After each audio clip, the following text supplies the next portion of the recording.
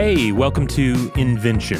My name is Robert Lamb. And I'm Joe McCormick. Robert, have you ever had the misfortune of going to work having forgotten to brush your teeth in the morning first? No. You've never done it? No, I just don't.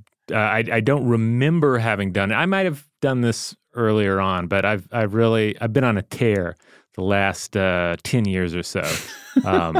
Where I've really put a focus on maintaining proper dental hygiene. Yeah, you keep the mouth regimen under the lash. Yeah, like I go in to see my dentist, and the dentist will say, "Hey, well, do you what's it like when you don't wear your mouth guard at night?" Because I wear a mouth guard at night to keep from grinding my teeth. Mm-hmm. And when they ask me this, I say, "Well, what do you mean? You tell me to wear this every night. I wear it every night." Wow. So yeah, I try and follow everything to the letter. You are like a monk. You are like a medieval monk with that kind of discipline. I guess, the fear of hell, but in this case, the hell that I am fearful of is a hell of lost teeth or decaying teeth, etc. Oh, nasty mouth is a kind of hell. I mean, when this has happened to me, it feels so disgusting. Mm-hmm. My mouth feels nasty and unhealthy, and I assume my breath must be terrible, and I assume that like my teeth are all going to fall out by 6 p.m.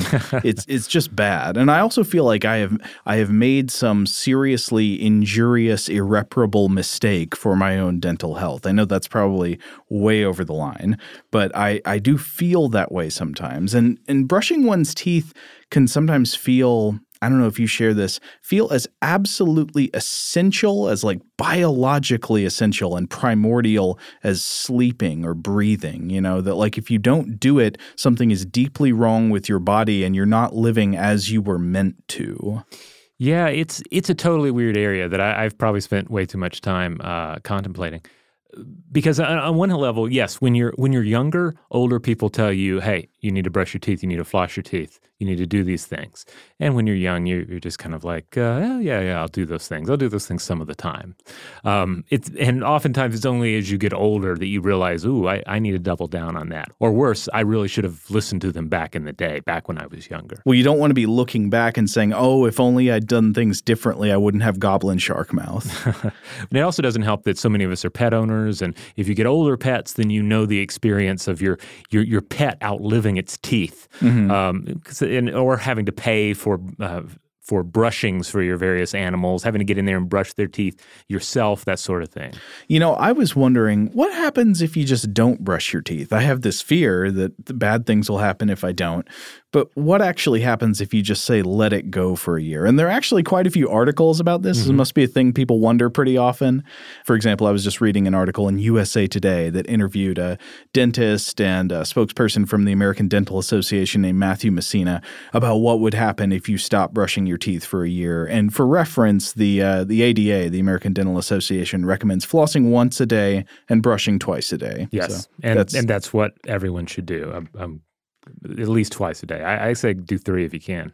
But everybody apparently has a different reaction to neglect of dental hygiene. So there are probably some people out there, just depending on your genes, your diet, your microbiome, various things about you, that could do this and wouldn't suffer all that many consequences, mm-hmm. probably. There are other people who would have very negative consequences. But generally, on average, people who stop brushing their teeth for a year would be a lot more likely to develop tooth decay in the form of cavities and more likely to develop periodontal disease or gum disease. And both of these can be really bad. They cause pain in the mouth, can cause tooth loss.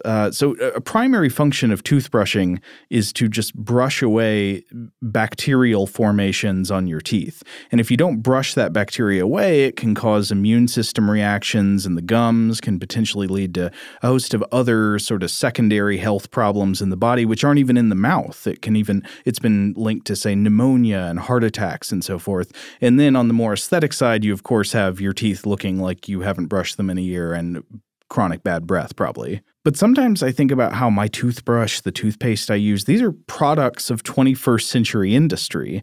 And if you go back a few hundred years, people didn't have products exactly like these. They might have had some other things they did to their mouth, and we'll discuss those in a bit. But what would it be like to be, say, a 15th century peasant who just doesn't have a toothbrush and toothpaste? Yeah, because our dental health and hygiene, as we understand it, is dependent upon this modern technology, upon these inventions. And what did we do before those inventions? Because obviously there's like a base level, right, of like the animal level of maintaining your dental hygiene, in which you use your tongue and maybe your nails to remove and dislodge bits of vegetable or flesh. But beyond that, what was there? Well, that's one of the things we're going to talk about today. Not only where does modern toothpaste come from, but what passed for toothpaste in ages past. And the relationship between why we use toothpaste and what it actually does. I have to admit that the historical question here is something I always think about whenever I'm watching a movie that has a historical setting, especially if it's a big budget modern Hollywood production, because you'll inevitably have just somebody with, they've put grime on their face, they're wearing splendid outfits, but then their teeth just shine like the sun. They're just so pearly white. And I'll often call them out on that. I'll be like, that doesn't seem right at all. Like the teeth in Braveheart and stuff. Yeah. To go in the other direction, if you look at post-apocalyptic films, especially bad post-apocalyptic movies from the 80s, the kind of the Mad Max ripoffs that like Canon Films did, like Cyborg, the Jean-Claude Van Damme movie, you'll get people living in this squalid future, and they do the thing where they take people who have normal, healthy-looking teeth and they just kind of rub grime on it. Like they've got these streaks of black across their teeth. Like in the future, everybody just eats shoe polish. Well, who knows? I mean, that's actually going to line up in interesting ways with some of the earlier dental hygiene inventions that we'll be discussing today. Oh, that's true. I didn't even think about that. The people in Cyborg, those blackened teeth could be a product of their tooth cleaning regimen, not a product of decay. Right. Or, it has to do with their tobacco usage. Who knows? But another question I have is, okay, so if we don't brush our teeth for a year or even longer, some bad things can happen to our mouth, which makes me think that if you go back to prehistoric life, people didn't really have much of anything. Toothbrushes, toothpaste. They probably didn't really brush their teeth much. They had fingers and like they had twigs to chew on. They could probably rub around in their mouth with their fingers if they felt like it. We don't know how much they did that. But did prehistoric peoples just always have nasty mouth syndrome with teeth rotten away by the time they were teenagers? Like, how did teeth survive before we had modern dental care and dental hygiene equipment? And I actually found a really interesting paper about this. This was a paper published in Nature Genetics in 2013 by Christina J. Adler et al. With a bunch of authors called Sequencing Ancient Calcified Dental Plaque Shows Changes in Oral Microbiota with Dietary Shifts of the Neolithic and Industrial Revolutions. And so the takeaway of this paper is, despite not having the dental hygiene methods that we do, prehistoric hunter-gatherers had pretty good teeth. They could probably pick at their teeth with twigs and so forth, but they didn't have toothpaste, they didn't have toothbrushes, they didn't have dentists. So how did their teeth survive? And the answer appears to be their teeth were pretty healthy because they survived on a totally different diet than we do now. Yeah, indeed. Think of all the coffee and sugary sodas that they were not consuming. I think it seems like sugar is a big part of this equation because much of our oral health depends on the relationship with the microbial organisms that live in our mouths. It's kind of fun to think about the fact that your mouth is an ecosystem. Yeah. Yeah, and sugar is something that you're only really supposed to find so much of in the wild. Our modern candy bars just throw all of that out of whack. My father, I should mention, was a dentist, and one of the things he always told my sisters and me was if you eat that candy bar, it's just going to rot your teeth out. Like don't eat that candy bar. Don't eat that. We still ate a lot of candy, but the message was always there. Like consuming too much sugar is a road to garbage mouth. Well, that you can assume that might be like one of those kind of just uninformed parental warnings. Is just to scare you. The same way they say, like, if you watch too much TV, you'll go cross-eyed or something like that. That's not really based in fact. But it does appear that piece of advice is somewhat based in fact. That there does appear to be a relationship between sugar consumption and poor oral health. Because if you change what you eat, you also change what the organisms in your mouth eat. It's an ecosystem. You're changing what chemical energy profile is going into that ecosystem in your mouth. And different microbes eat different things. change your diet and you might encourage a different crowd to take up shop in your teeth. And so the prehistoric hunter-gatherer diet favored things like meat, vegetables, and nuts. And apparently that is pretty friendly to your teeth. One of the important things to keep in mind here is that inventions do not occur within a vacuum. Right. Inventions are affected by other inventions. Yes. And there's a pretty key invention involved here. That invention, of course, would be agriculture. About 10,000 years ago, Neolithic humans began the farming revolution, which caused a massive shift in the human diet. If you were in one of these regions that was sustained by farming, suddenly your diet would shift from things like, meats, wild-growing fruit and vegetables and nuts and roots and all that into carbohydrate-rich grains. Grain-based breads and porridges and things like that. So you're suddenly shifting your diet to this mainly carb-driven thing. And then there's another shift that happens once again due to technology. The Industrial Revolution brings about the widespread availability of processed flour and sugar around, say, 1850 or so. And so this study that I mentioned a minute ago, it looked at 34 early European skeletons to show that the transition from the hunter-gatherer diet to farming, quote, shifted the oral microbial community to a disease-associated configuration. And apparently around the Industrial Revolution, karyogenic bacteria, which is bacteria that causes tooth decay, became dominant in our mouths. And mouth microbiota are much less diverse now, which may be the cause of all the chronic oral disease we see in wealthy industrial societies today. Yeah, it's a case where innovations unbalance things, and then we have to create other inventions. We have to come up with various schemes to try and rebalance everything. Yeah, exactly. So one of the authors of that paper was Alan Cooper, director of the Australian Centre for Ancient DNA. And so speaking to NPR, he said, quote, "What you've really created is an ecosystem which is very low in diversity and full of opportunistic pathogens that have jumped in to utilize the resources which are now free." And as a result, of course, what happens is that the mouth is constantly fighting these microbes that live inside it. To quote Cooper again, quote, "You're walking around with a permanent immune response, which is not a good thing. It causes problems all over the place." This reminds me of one of my favorite quotes from Tina Fey that was in her autobiography. She was talking about the experience of growing older and waking up in the morning and just having this horrible taste in your mouth. And she surmised that, quote, "the mouth dies first."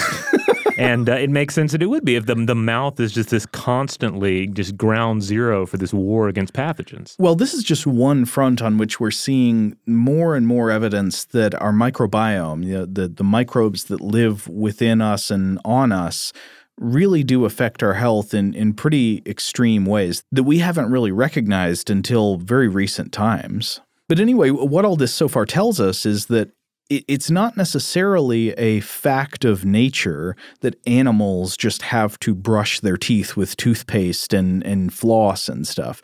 I mean, it can be good for animals to clean their mouths, right? Oh, yeah. I mean, it's worth noting that, cleaning your teeth is not merely a human thing. I mean, you just think about how we might, again, dislodge food with a tongue or a nail in some cases. And certainly there are other creatures that may do the same. Tooth grooming, even with tools, has been observed among chimpanzees. So they might use twigs for close work when fingers won't cut it. But do they stand outside the Olive Garden with that twig hanging out of their mouth in the parking lot holding a styrofoam clamshell? No, I don't believe they do. But they're not there yet as a species. But from these results, it seems pretty clear that what's going on is that we have created, through our technology, a need for an oral hygiene regime that was not necessarily there in our wild existence. And so how do we cope with this new microbiome in our mouths, this new, more hostile ecosystem between the teeth and the gums? Yeah, when we look back into the deeper history of toothpaste itself, it seems pretty clear that people were figuring out things they could do pretty early on. In terms of recorded history, it's thought that Egyptians probably started using something like toothpaste as as long ago as maybe 5,000 BCE. And also we see evidence for this among the ancient Greeks, the Romans, the ancient Chinese, the ancient Indians. Mm-hmm. Yeah, there is a long tradition of, one of the things you see if you go back into the ancient world is medical manuals. Yes. And more magical edging kind of potion manuals, and these things may sometimes give you recipes for what to do with the mouth. A lot of times there will be like a powder or something it'll tell you to grind up, and you rub that on the teeth to clean them. Yeah, I was actually reading in a book titled Clean, A History of Personal Hygiene and Purity by Virginia Smith, which is a really excellent book that I've referred to on podcasts in the past. But she mentions that the ancient Egyptians indeed had to deal with dental problems, and that this is ultimately one of the, quote, problems of civilization. Getting back again to the idea that the agricultural revolution created some of these problems for us. She says that it's likely that excess consumption of honey and sugar likely impacted at least the wealthy in Egyptian society, but that many ancient Egyptians had teeth that were also worn down to the quick due to poorly milled flour. Oh, yeah. So if you have flour that's got like sand or grit mixed in, it can actually wear down your teeth from chewing on it. Yeah. So all you kids out there that love to eat sand and we're looking for an excuse to stop eating sand, there you go. Yeah. If you get sand in your mouth at the beach, do wash it out if at all possible. Just because it gives me the all-overs to think about the alternative here. So thinking about what does toothpaste actually do? In fact, toothpaste does something sort of like the sand in the bread, except hopefully not as harsh on the teeth. It fulfills functions related to both health and aesthetic. So on the health side, it removes the buildup of dental plaque, which is a bacterial biofilm that grows on surfaces inside the mouth, such as on teeth and around the gum line, and that helps prevent tooth decay and gum disease. But then the aesthetic side, of course, is that it also helps prevent bad breath. It prevents, stinky mouth. It helps keep the teeth appearing white and healthy, and it also sometimes just provides a pleasant taste, which is actually, I think, a more important factor in why people use toothpaste than many of them realize. Now, back on the health side, there are a couple different things that it does. On one hand, it's an abrasive, kind of like the sand or the grit or something that helps rub the stuff away in the mouth. And on the other hand, sometimes it has chemical aids as well, like an ingredient might be something like fluoride. Yes, fluoride. That's an essential one as well. We'll get back to the importance of fluoride in a bit. Well, yeah, that'll be in the modern section. First, we got to tell you about what people used to do to their teeth. Right, and before we do that, we should probably take our first break. But yeah, when we come back, we will jump in the time machine and brush our teeth among the denizens of history.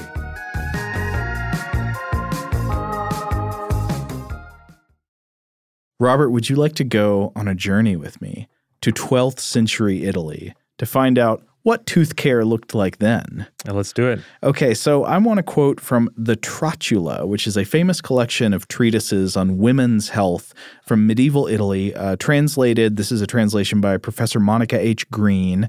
And there are several entries in the Trotula about what to do about problems with the teeth. First of all, here's one. For black teeth, off to a good start. Quote, for black and badly colored teeth, take walnut shells well cleaned of their interior rind, which is green, and we rub the teeth 3 times a day. And when they have been well rubbed, we wash the mouth with warm wine and with salt mixed in if desired. Do you swallow the wine? I would think not with the salt thrown in there. But, this reminds me of episodes that we've recorded for Stuff to Blow Your Mind, where we've talked about the history of, cocktails, but also things that were sort of like cocktails that at least involved alcohol being mixed with other substances. And very often those were magic potions or some sort of medicinal mixture that was supposed to aid you. And very often they did involve wine or some other alcohol. It is striking how many of the treatments of the past involved alcoholic beverages. It almost makes you think that, in some cases, the alcoholic beverage may have been a sort of consolation prize for the fact that the treatment does not generally work. Or if it had some kind of placebo effect, the placebo effect might have been linked to the fact that the alcohol gets you a little bit drunk. Yes, and I can't think about the salt aspect of this without thinking about some of the saltwater treatments that have been employed in the past, where you're essentially you are just drinking salt water, maybe salt water mixed with honey or milk or something, but just drinking a bunch of salt water to try and cure some ailment. Oh yeah, some of the ancients actually thought that could heal you of problems. Yeah, and the not so ancients, if I recall correctly. Here's another one. This is also from the Trotula. This one sounds more like this is for rich people, I think. Quote, for whitening black teeth and strengthening corroded or rotting gums and for a bad-smelling mouth, this works the best. Take some each of cinnamon, clove, spikenard, mastic, frankincense, grain, wormwood, crabfoot, date pits, and olives. Whoa. I'm not sure I know what crabfoot is. I think crabfoot is a plant. I was looking it up. There appears to be a plant that, at least in the modern world, that is some kind of plant that may be a parasitic plant that grows on the tea tree or something that some modern people on the internet I've seen refer to as crabfoot. But as to this medieval reference, I don't know if it refers to the same thing or something else or to just crab's feet. I would hope they would say foot of crab if it were an actual foot of a crab. Yeah.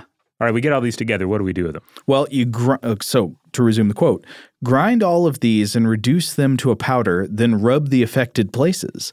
Likewise, in order to make black teeth white, take 10 drams of roasted pumice, 10 drams of salt, 2 drams each of cinnamon and cloves, and honey as needed. Mix the pumice and salt with a sufficient amount of honey, then place them on a plain dish upon the coals until they burn, and reduce the other spices to a powder, and when there is need, rub the teeth. Well, that doesn't sound all that bad. Well, yeah, they're putting honey in there. I was like, wait a second, you're brushing your teeth with honey? That sounds counterproductive. Well, I think one possibility here, and I believe I read this in reference to the ancient Egyptians, is that if you were to use honey in your toothpaste, it would help hold everything together.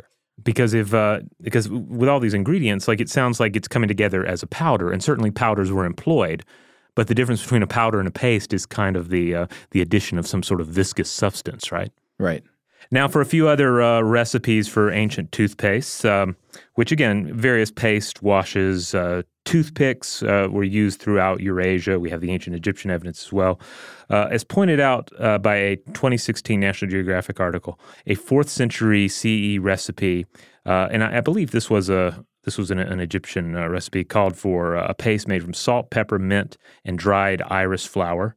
Dentist Heinz Newman actually tried this out in 2003 and reported that it made his mouth feel clean and fresh, though it also made his gums bleed. Ooh. Still, he said that this probably would have been an improvement over some of the soap toothpaste that were used prior to World War II. Soap toothpastes. Yeah. I mean, basically, it's just a reminder, and we'll get into this as we progress here, that really toothpaste as we know it, the dental hygiene products as we know it, are really a post-World War II phenomena. Like that is really where we enter the more or less modern age of dental hygiene. 14th and 15th century England, you had toothpaste made from honey, salt, rye flour, or meal. And the honey, as I mentioned earlier, this held it all together and gave it flavor. Also, from the time period, you had tooth powder made from the burnt branches of a broom plant mixed with burnt alum. And this would have been a black, ashy substance that had a likely just horrid taste. But maybe that's where the blackened teeth of post-apocalyptic societies come from. Oh, okay. Yeah, for some reason, this is the only thing they know to go back to. They skip all the other dental hygiene products and they just go back to this ashen mixture. We're out of guzzling. Time to get out the blackened alum. Now, I mentioned the book Clean earlier, and she includes some interesting material on 18th century Paris. In Clean, Smith writes that you kind of had a perfect storm of bad teeth at the time because you had the existing problems of dental hygiene, again, sort of the problems of civilization, compounded by poverty, and increased access to sugars, sticky fruits, and sweetmeats that traditional teeth cleaning methods just couldn't contend with. You couldn't just scrape or wipe your mouth clean with sticks and cloth like one might have been able to in previous ages. Suddenly these methods that we had that were pretty good were suddenly just ineffective. On top of that, you had a lot of additional damage done by coarse and badly ground powders, ashes, and whiteners. So the very products that are being rolled out to help with dental hygiene are also contributing to some of the problems. Worn enamel and irritated gums end up resulting from these products. And teeth could also be destroyed by overuse of cleansing sticks and irons that were used to get in there and scrape them clean. But toward the end of the century, she notes, increased understanding and vastly improved brushes and pastes were beginning to make an impact. Oh, Robert, this is giving me vibes from like Marathon Man. Oh, yes. Is it safe? Well, overuse of cleansing sticks and irons, it sounds like it is not safe. We do not recommend the use of irons. Now, one of the common features you're seeing in many of these ancient toothpaste and tooth powder recipes is that there's a common need for some kind of abrasive powder, something that would be also useful in, say, scrubbing a pot clean or something like that. Sometimes they might use salt, like rock salt, or they might use sand or ash or something like that. We've seen references to powders that used ox hooves or that used something like eggshells, which, that sounds really awful. Or, as we mentioned several times earlier, pumice. You could look to the Greeks and Romans, who occasionally used crushed bone and oyster shells, powdered charcoal and bark. And the Romans also added flavoring to assist with bad breath. So many terrible stories of the ancient Roman period involve oyster shells. Yeah. I was thinking about like the murder of Hypatia. That's supposedly they like killed her with oyster shells. Huh? Like a bunch of them, or just like one really sharp one? Well, this might not be a historical anecdote. It might just be the legend, but the story is that Hypatia was killed by a mob who like scraped her to death with oyster shells. Oh. Just horrible. Yeah, well, I guess that'll get the job done, though. The Chinese are said to have had a wide variety of toothpaste over time, which included the use of ginseng, herbal mints, and salt. And this makes sense given the robust nature of Chinese traditional medicine. But before 1850, most toothpastes were not paste. They were powders. They were, again, some sort of powdery substance that you would put in your mouth and kind of rub into your teeth and your gums to clean things up. I mean, I'm thinking traditional Comet scrub. Oh, yeah. Isn't there a song about that? Makes your mouth turn green? No, I don't know this song. Oh, we're getting sidetracked. All right, well, let's take another break. When we come back, we're going to spend the rest of the episode talking about modern toothpaste.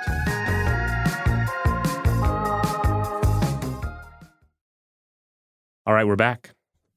So we mentioned World War II earlier, and that's really where we're heading to in this portion of the episode, because we see improved dental powders, pastes, and brushes during the 19th century, but the modern age of dentistry doesn't really kick in until after World War II.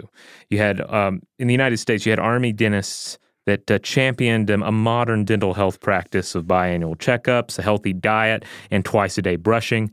And then they bring this back to the civilian world with them. They bring this back to private practice. And the resulting high standards in U.S. hygiene and cosmetics, which is always key, because we see this in some of these early examples too. Dentistry involves both hygiene and cosmetics. Some of these efforts are about, yes, let's make the mouth healthy. Let's keep the teeth where they are. But others are about, let's make the breath smell nice. Let's make the teeth look shiny. Well, I mean, I would say that oral hygiene, dental hygiene products are an area where there is a lot of blurring of the line between health and aesthetics. Yeah, and it can, honestly, it can be frustrating when you go to the dentist and you have to ask this question. Like, you want to trust yourself completely over to a healthcare professional. Mm-hmm. And I certainly suggest people do that. But at the same time, sometimes in the back of your head, you want to ask, wait, is this service that is being offered me, is this aligned with hygiene, or is this about cosmetics? Is this about improving the subjective appeal of my smile, or is it about more objective health benefits? And of course, most modern toothpaste, we mentioned earlier that toothpaste in general, it serves both functions usually, right? So the ingredients of modern toothpaste usually include things like mild abrasives, and that's just going to be to help scrub things away. Mm-hmm. But then, of course, you've got flavors, things that maybe taste sweet or taste minty and fresh. And I would say the mintiness of toothpaste is, in the modern world, a very very important part of the package. Yes. It is a crucial part of what you're paying and why you use the product. Now, here's something interesting. So many other products are marketed, especially in the United States, are marketed towards either male consumers or female consumers. But I don't think we really see this with toothpaste and mouthwash. Oh, no gendered marketing of toothpaste? Yeah. Huh. Well, what's like the Axe body spray brand of toothpaste? Like, have the hardest, toughest mouth. I mean, I guess to a limited extent, maybe you could say something like Arm & Hammer is like maybe accidentally marketing towards a hyper masculine audience because it's Arm & Hammer, right? But at the same time, for the most part, adult toothpastes are kind of all the same. It's only like you have kids' toothpaste who taste like, sickeningly sweet mango sherbet or something, or that blue stuff with the sparkles in it. And then most adult toothpastes, at least the main toothpaste, not talking about some of the ones you might acquire only at health food stores, but like the kind you can get at the grocery store, I feel like most of those are going to be more or less in the same realm. Our mild abrasives are made of eagle claws. No, I'm sorry. I don't mean to encourage all you advertising brains out there to try gendered marketing of toothpaste. Leave it be. We don't need more gendered marketing. I mean, unless it encouraged improved dental hygiene, I mean, then I guess I would be for it, But I don't think there's any like gender-based messaging against brushing your teeth. Like, what are you doing brushing your teeth? Don't be a girl. Like, nobody's saying that. Other common ingredients in toothpaste would be things called humectants, which sort of prevent the paste in the mouth from getting too dry or all the water leaving it. You got usually some kind of binder or thickener, somewhat the role that honey might have played in these older toothpaste, kind of holding everything together. You've got foaming agents that make it foam in the mouth, and that's an important aesthetic part of the process. If you brush your teeth with a toothpaste that doesn't foam, you might be wondering, is it working right? Right. You want to get a good froth going in there because then I think also that it reminds one of scrubbing one's body with soap, right? Mm-hmm. But then, of course, there might also be chemical agents in the toothpaste that do something in particular, say like a whitening formula, or say it might contain fluoride. Yeah, and we'd be remiss if we didn't point out that water fluoridation is one of the top medical achievements of the 20th century. Do not believe your local conspiracy theory about the fluoride in your drinking water. I mean, unless you just want to end up rubbing your teeth with pumice. Now, speaking of conspiracy theories and whatnot, I do think it is worth reminding everyone out there that just because we've reached a certain point in the evolution of dental hygiene and dental hygiene products, it doesn't mean that we can't slip back and fall into pseudoscience, into conspiracy theory, or even into to put an optimistic spin on it, traditional medical practices, alternative medical practices that have not yet been completely vetted by modern science. Are you referring to the oil pulling craze of several years ago? Oh, yeah. That's a good example. Oil pulling, which is an oil dental rinse based on Ayurvedic practices. I don't really know anything about whether that's supposed to be actually efficacious or not. Does it do anything good? Well, it's definitely one of these practices that some people swear by and some people have very strong opinions about. But generally speaking, those individuals are not going to be dentists, and it's not going to be they're not going to be representatives of, say, the American Dental Association. Okay. So would you say if it provides any benefit, the evidence is not really in? Right. I saw one source that was kind of speculating on ways that it could work if it was working. That's kind of the answer one tends to come across. That being said, they pointed out that there wasn't necessarily a reason why you couldn't do it in addition to more modern dental practices. Mm-hmm. But this is also a great question for any listeners out there, because I'm sure there's somebody listening to this who has a very strong opinion about oil pulling, and I wouldn't mind listening to what you have to say. Okay. We also, though, have to remember what we said earlier about the other factors that play into one's overall dental hygiene. One person on the left might be able to fall back on a more traditional or alternative method of maintaining the dental hygiene, and it will work for them, where the person on the other side, it will fail miserably. Like, even with modern dental hygiene methods, they might be kind of having an uphill battle. Yeah, it depends on a lot of things, your genes, your microbiome, your diet, all of that contributes. Now, on the other hand, I want to point out, we've been talking about sort of modern science-based dental hygiene, but as best I can tell, it is apparently the case to me that toothpaste is not strictly necessary to get many of the health benefits from toothbrushing. From what I've read, toothpaste essentially can help, but it's not like brushing your teeth without toothpaste is useless. Brushing teeth without toothpaste appears to be much better than not brushing at all, and there might be cases where the toothpaste isn't even providing all that much of a benefit on top of just brushing.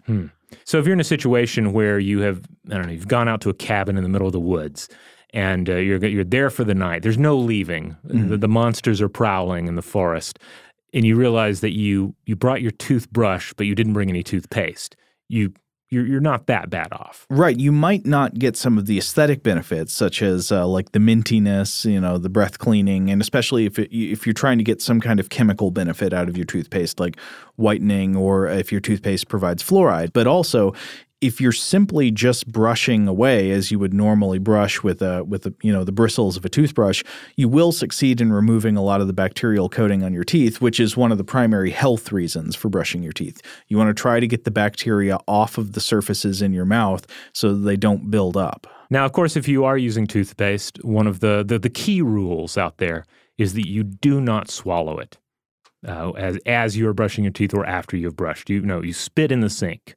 And then you wash your mouth out and you spit that in the sink as well. Yeah, our researcher Scott was looking at this, and apparently toothpaste swallowing can be a really big deal. Yeah, now I had looked into this a little bit because I have a 6-year-old, and so in teaching him to brush his teeth, we were told, don't let him swallow the toothpaste. That's just one of the parental rules that you pass on. And so I looked into it a little bit. I'm like, why not? And then you see some of these reasons are like, okay, it's a bad idea for them to swallow the toothpaste. Just really encourage them not to. But yeah, Scott brought up some of these specific things that can happen if you even have a toothpaste overdose. A toothpaste overdose? What's a regular dose? What's the recommended dose? I guess there'd be none, right? None, yeah, as absolutely little as possible. I mean, that's why you're spitting, rinsing out your mouth, spitting again. There's no there's no swallowing a little toothpaste as part of your breakfast.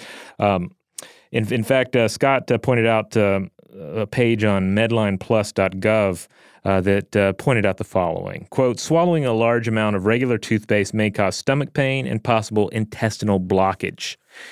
Quote, these additional symptoms may occur when swallowing a large amount of toothpaste containing fluoride. The list includes convulsions, diarrhea, difficulty breathing, drooling, heart attack, salty or soapy taste in the mouth. That seems kind of mild compared to these others. But also slow heart rate, shock, tremors, vomiting, and weakness. So again, don't swallow your toothpaste. And if you have been doing so for some reason, please stop. But why do they make it so delicious? For instance, I brush my teeth at work here sometimes, and it means having to spit into a sink in the men's room or spitting into a water fountain. And sometimes I'm thinking, oh, somebody's going to walk by, or they'll be washing their hands and they'll think I'm disgusting for spitting. But clearly, the alternative is that I poison myself. So I am going to continue to spit. Do you ever meet that guy who carries around like an empty Gatorade bottle that he spits his dip mouth in, or the chewing tobacco? No, there's such a person here? Yeah, I've met guys like that. But this is a Tennessee thing. I thought you meant a here at work thing. No. I remember this from Tennessee. Yeah, there'd be like a guy's got an empty Powerade bottle. He already drank all the Powerade out of it. He's got a mouthful of tobacco product, and he walks around. At some point, needs to spit the tobacco juice out somewhere, and just goes right into the bottle that he carries in his hand. Oh, well, that's better than I remember being in study hall in high school in Tennessee.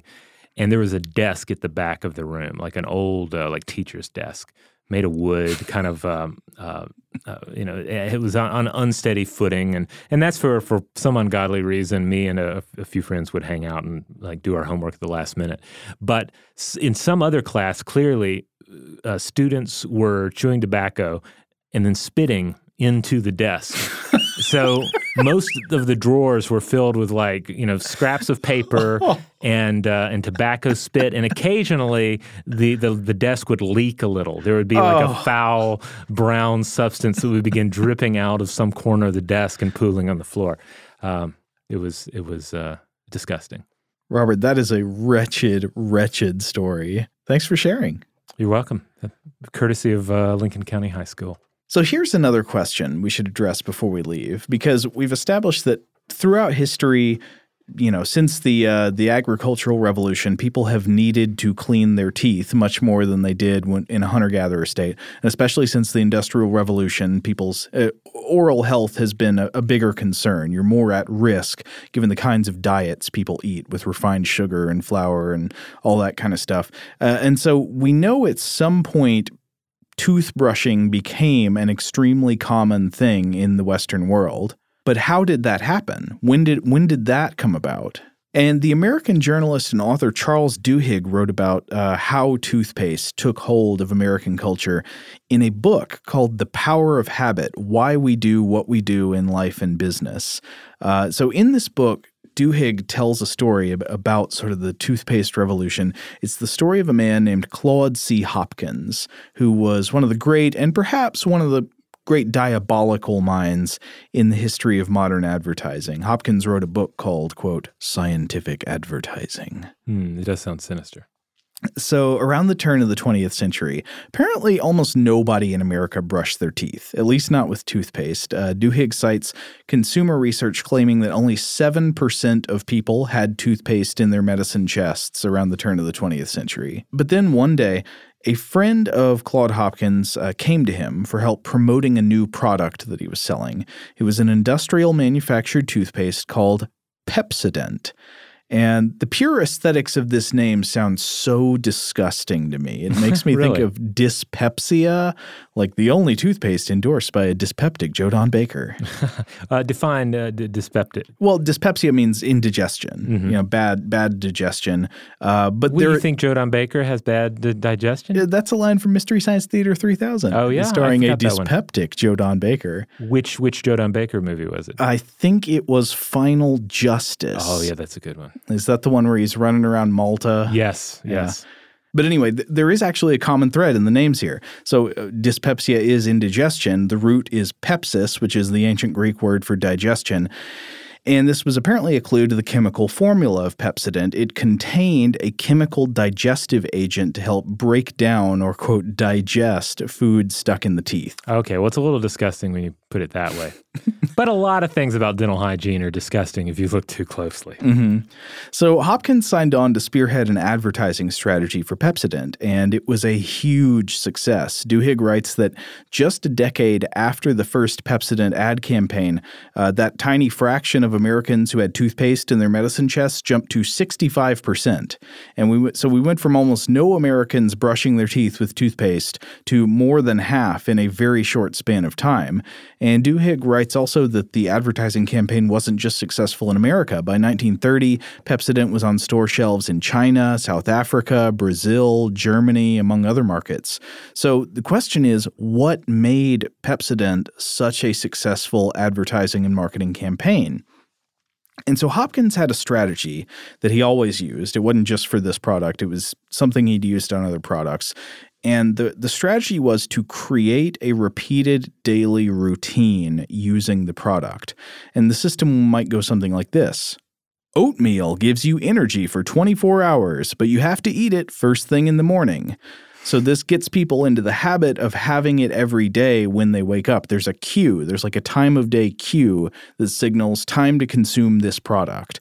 And if you consume it every day, you keep buying it because you're in a habit. And in fact, we still see this kind of strategy used in marketing all the time today, right? Trying to encourage you not just to try a product, but to make a product a repeated routine in your life. Yeah, a complete part of your daily breakfast, right? Exactly right.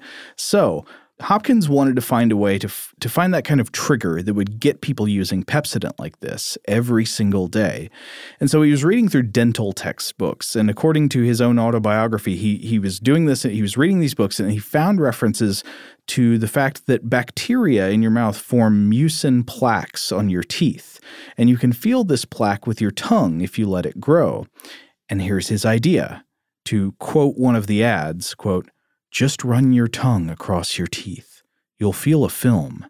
That's what makes your teeth look off color and invites decay." Another ad. Note how many pretty teeth are seen everywhere. Millions are using a new method of teeth cleansing. Why would any woman have dingy film on her teeth? Pepsodent removes the film. So the fact is, of course, that Pepsodent, the product, was by no means the only way to get rid of this film, right? You could brush your teeth without Pepsodent and do it. According to Duhigg, one of the top dental authorities of the day explicitly said that the toothpaste was worthless. It did not add anything to this process. But it didn't matter because Hopkins had found a cue to use the product. Feeling the film, and the film is always reforming, so you always have a new cue to use the product again. And so this was Hopkins' model in how to sell something. It was you have a cue, a routine, and a reward. And Hopkins' original idea was the cue is you run your tongue across your teeth, and when you do that, you will happen to feel a film. It's just biology. It just happens. That triggers the routine, which is brushing with Pepsodent. And then there is a reward that comes after that, which is feeling that your mouth is now beautiful. But Duhigg points out that this was actually enhanced by the fact that there was a much more direct and sensory reward. You didn't just have to rely on the cognitive idea of like, now I'm more beautiful. You had a very crucial part of the recipe of Pepsodent that contributed to this cycle, and that part of the recipe was the mintiness. There was a clean tingling left in the mouth after the brushing had been done, and that, in fact, has been cited as the main reward that people feel. You feel your mouth feels dirty, so you brush your teeth, and then it feels tingly. The tingle lets you know it's working. It does. And once the tingle's gone and your mouth feels kind of hot and nasty again, don't you want to brush your teeth again? This also, I imagine this also factors into some various reasons that one could neglect one's dental health, because if all you really want is the feel of something working. I mean, that alone is one of the reasons that you have various pseudoscientific medical practices that have been pushed by hoaxsters over the ages. Just if something feels like it's happening, then you can get caught up in that alone. Like, you just drank a little bit of poison, so that's what you're feeling. But no, you're feeling something, and that is the cure. Yeah, well, I mean, we talked earlier about why so many of these quack medical cures from the past involve alcohol. Right. You're feeling something's happening. Right. So, I mean, you could fall into the trap of, say, thinking, well, I have mouthwash. Why should I brush my teeth? Why should I floss my teeth? Because if I just take a swig of this stuff, I feel a little tingle, and then I'm minty afterwards. I'm good to go. That, of course, is inaccurate because, as we've discussed here, you're not gonna actually get the effects of brushing on your teeth and gums that way. But yeah, one of the big takeaways for me at the end of this is that while toothpaste has come to feel like an invention that is the central part of modern dental health, I think my takeaway from this research is that it's not that it's bad. Toothpaste is good, but it's not the central part of modern dental health. That would be brushing and flossing and going to a dentist regularly. Right, yes. And that toothpaste is sort of like a little bonus. It helps a little bit more. That being said, I find myself oddly okay with someone using the dark science of marketing if it results in people brushing their teeth more. Like if it actually results in improved dental hygiene, that's good.